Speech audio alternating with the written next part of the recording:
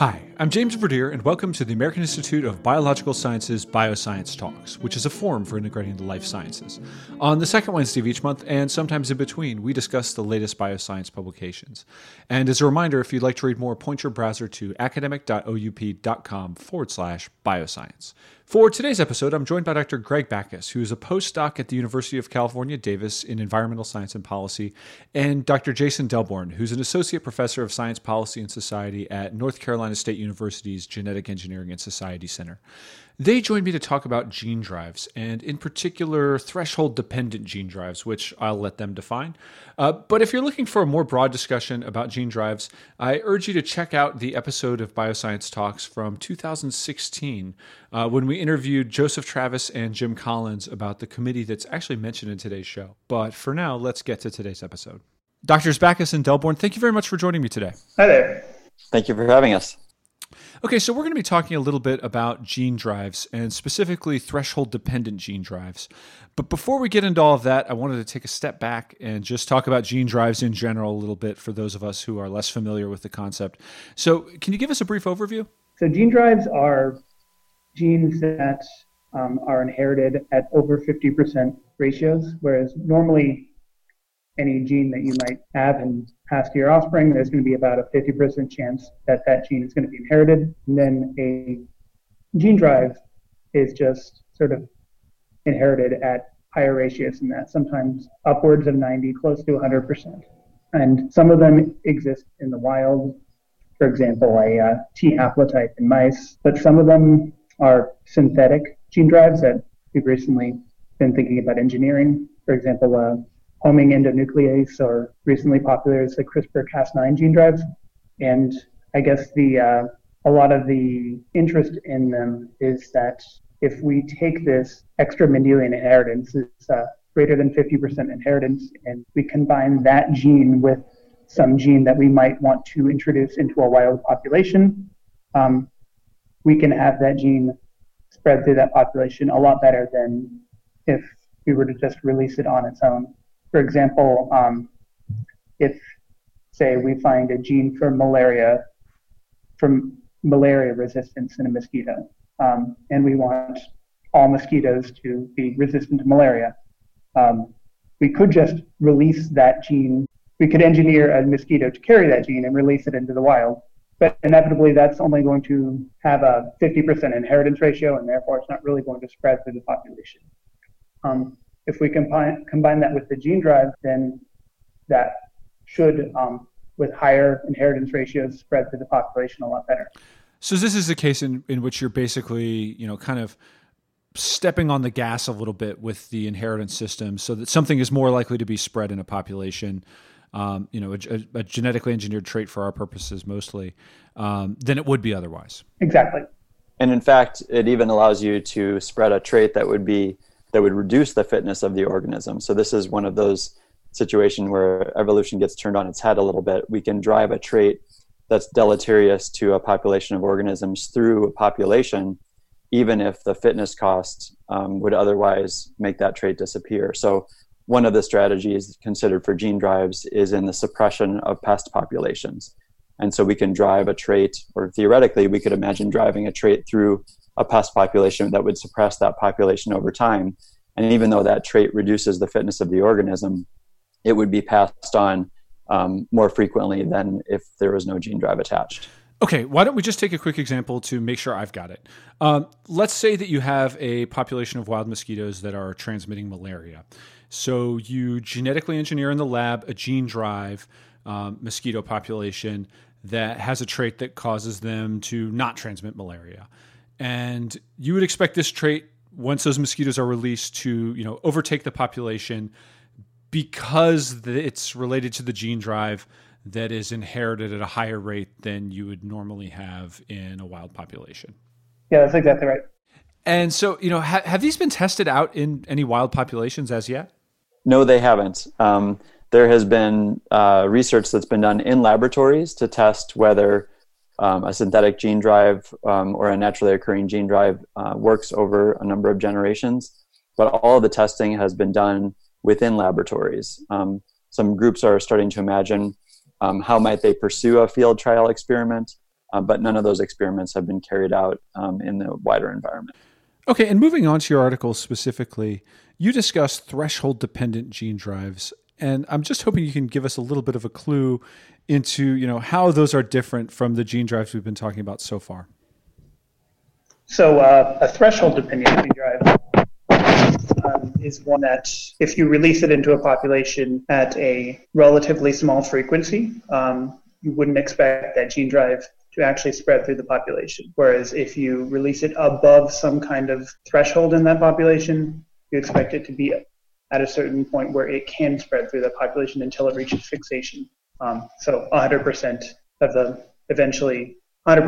population will have that gene. So the idea here is this sort of gene drive should be relatively localized in that if you release a large number in one location, then it will spread in that one population that you want it to spread in. But if one or two of those,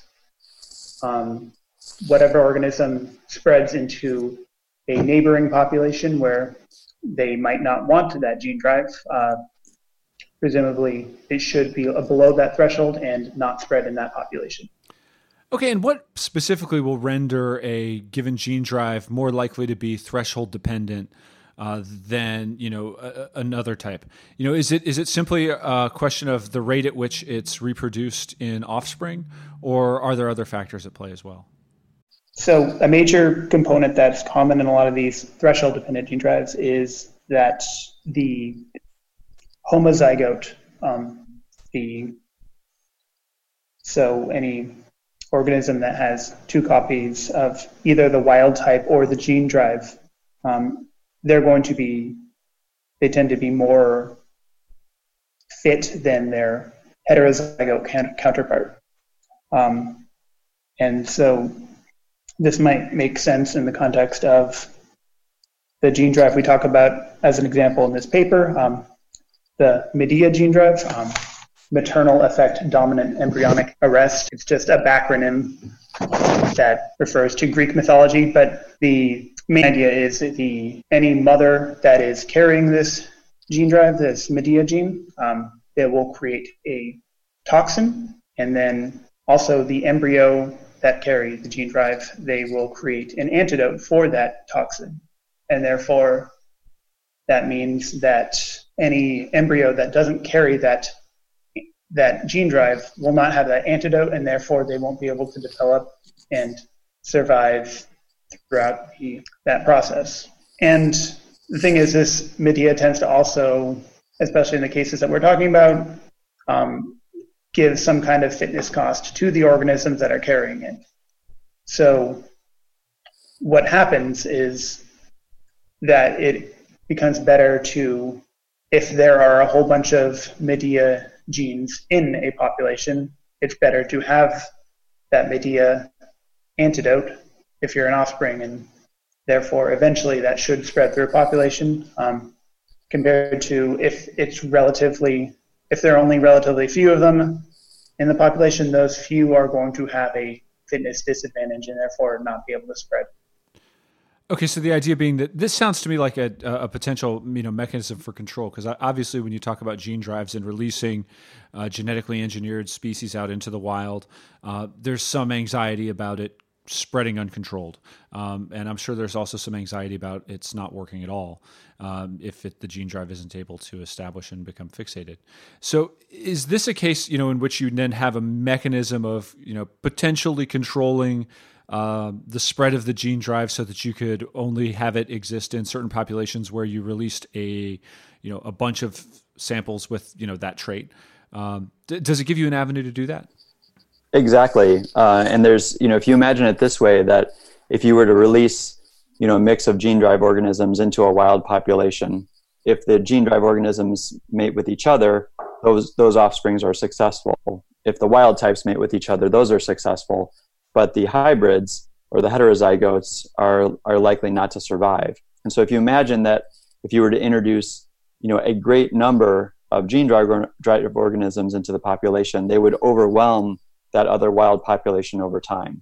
And so the control aspect here is that if you are above that threshold, and what I just described is almost kind of a 50% threshold, you would be likely to see the gene drive go to fixation. But below that threshold, you would likely to see it essentially disappear over time.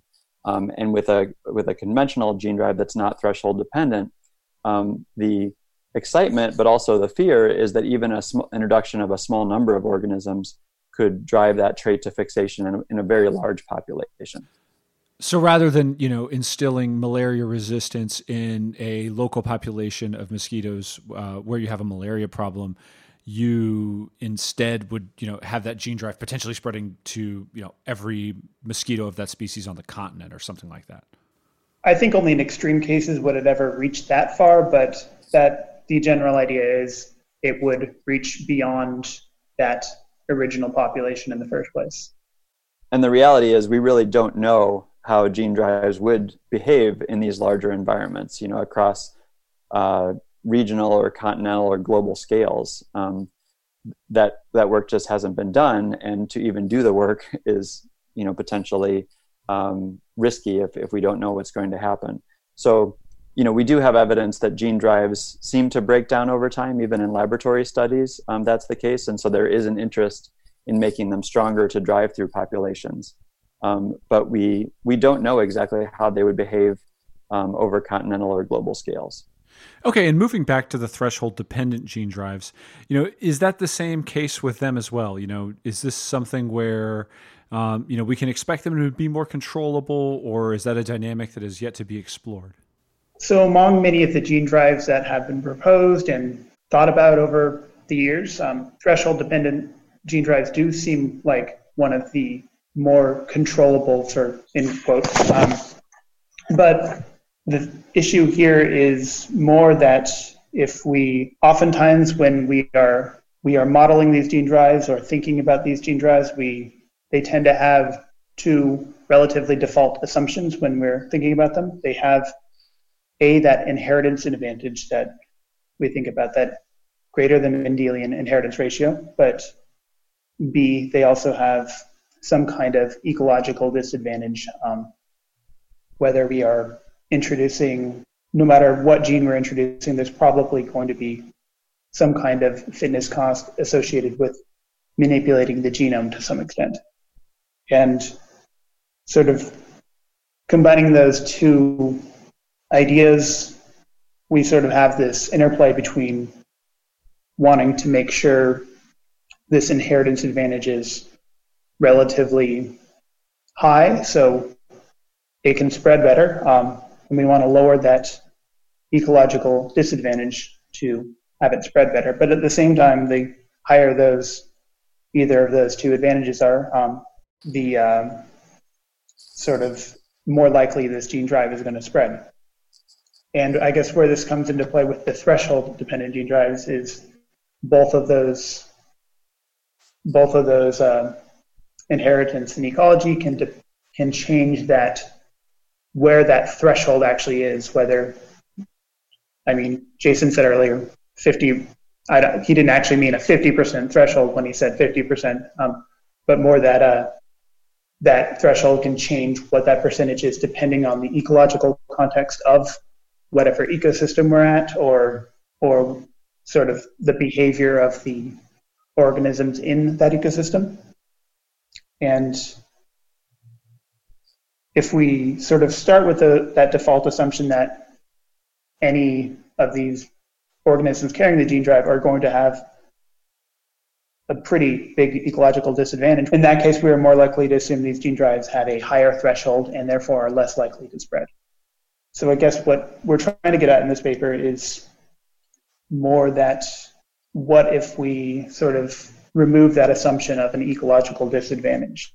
And even if there's only a small percent of a chance that there can be some kind of minor ecological advantage, even for a small amount of time in the short term, the thing is, these organisms were releasing thousands, hundreds of thousands maybe, into the wild, and each of them is going to have their own unique biology, and we're releasing them into a bunch of different populations, each with their own ecological aspects, and that just gives us a whole bunch of unknowns.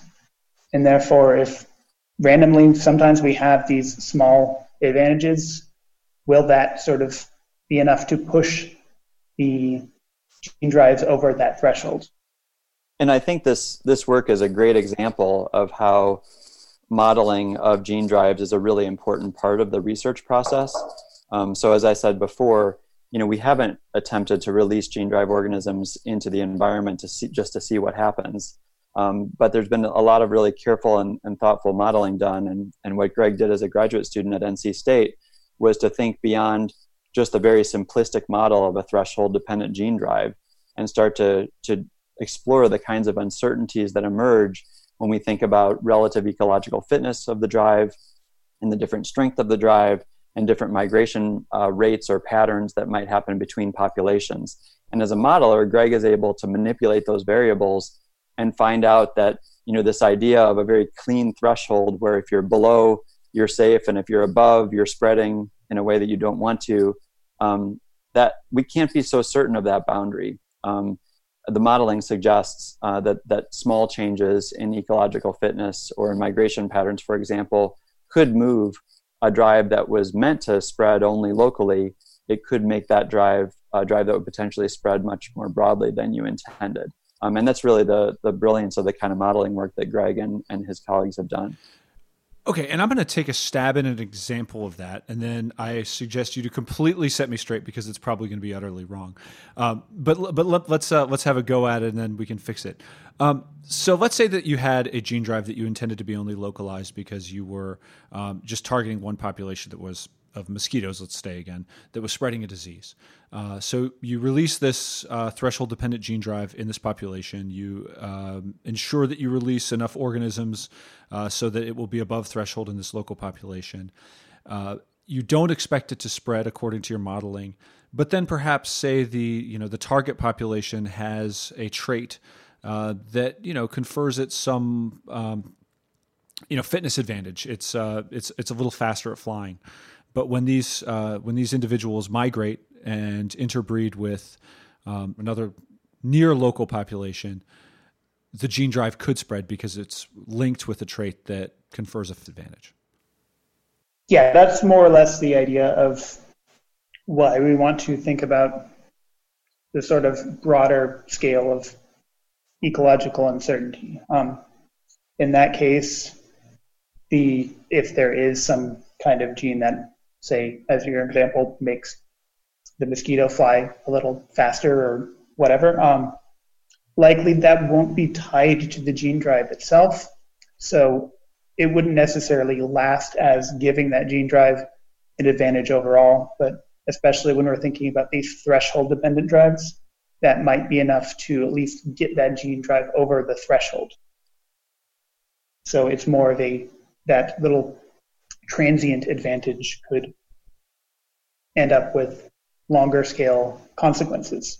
Okay, and then I wonder, from sort of a real world perspective, and those who are exploring the possibility of using gene drives to do things that may be highly advantageous for human populations, what does that increased uncertainty mean? Does that mean that we should place a moratorium on the release of any type of gene drives into the environment, or does that mean that this should simply be carried out with a more thoughtful planning procedure? What are the implications of that type of work? So in terms of implications, I think our results are similar to the kinds of conclusions that the National Academies of Science, Engineering, and Medicine Committee came to in 2016. I served on that committee. And we recommended a cautious approach to think about a kind of staged process for understanding how gene drives behave, in the laboratory, in contained field trials, in places where there would be an isolation of the population. We clearly need to understand more about gene drives before we're deploying them into the environment for particular purposes. A moratorium on research would mean that we would stop learning about them. And so then we wouldn't be able to understand the potential benefits of this tool or even its risks. I think there are ways, if you look at our particular case of looking at threshold drives, we can imagine that I think part of the message of our paper is that if scientists are designing a threshold drive, we need to be careful not to build the drive to be behaving very close to that threshold. We want to build in margins of safety because we want to understand the way that particular kinds of uncertainties and surprises might shift the behavior of a drive to be slightly different than our models.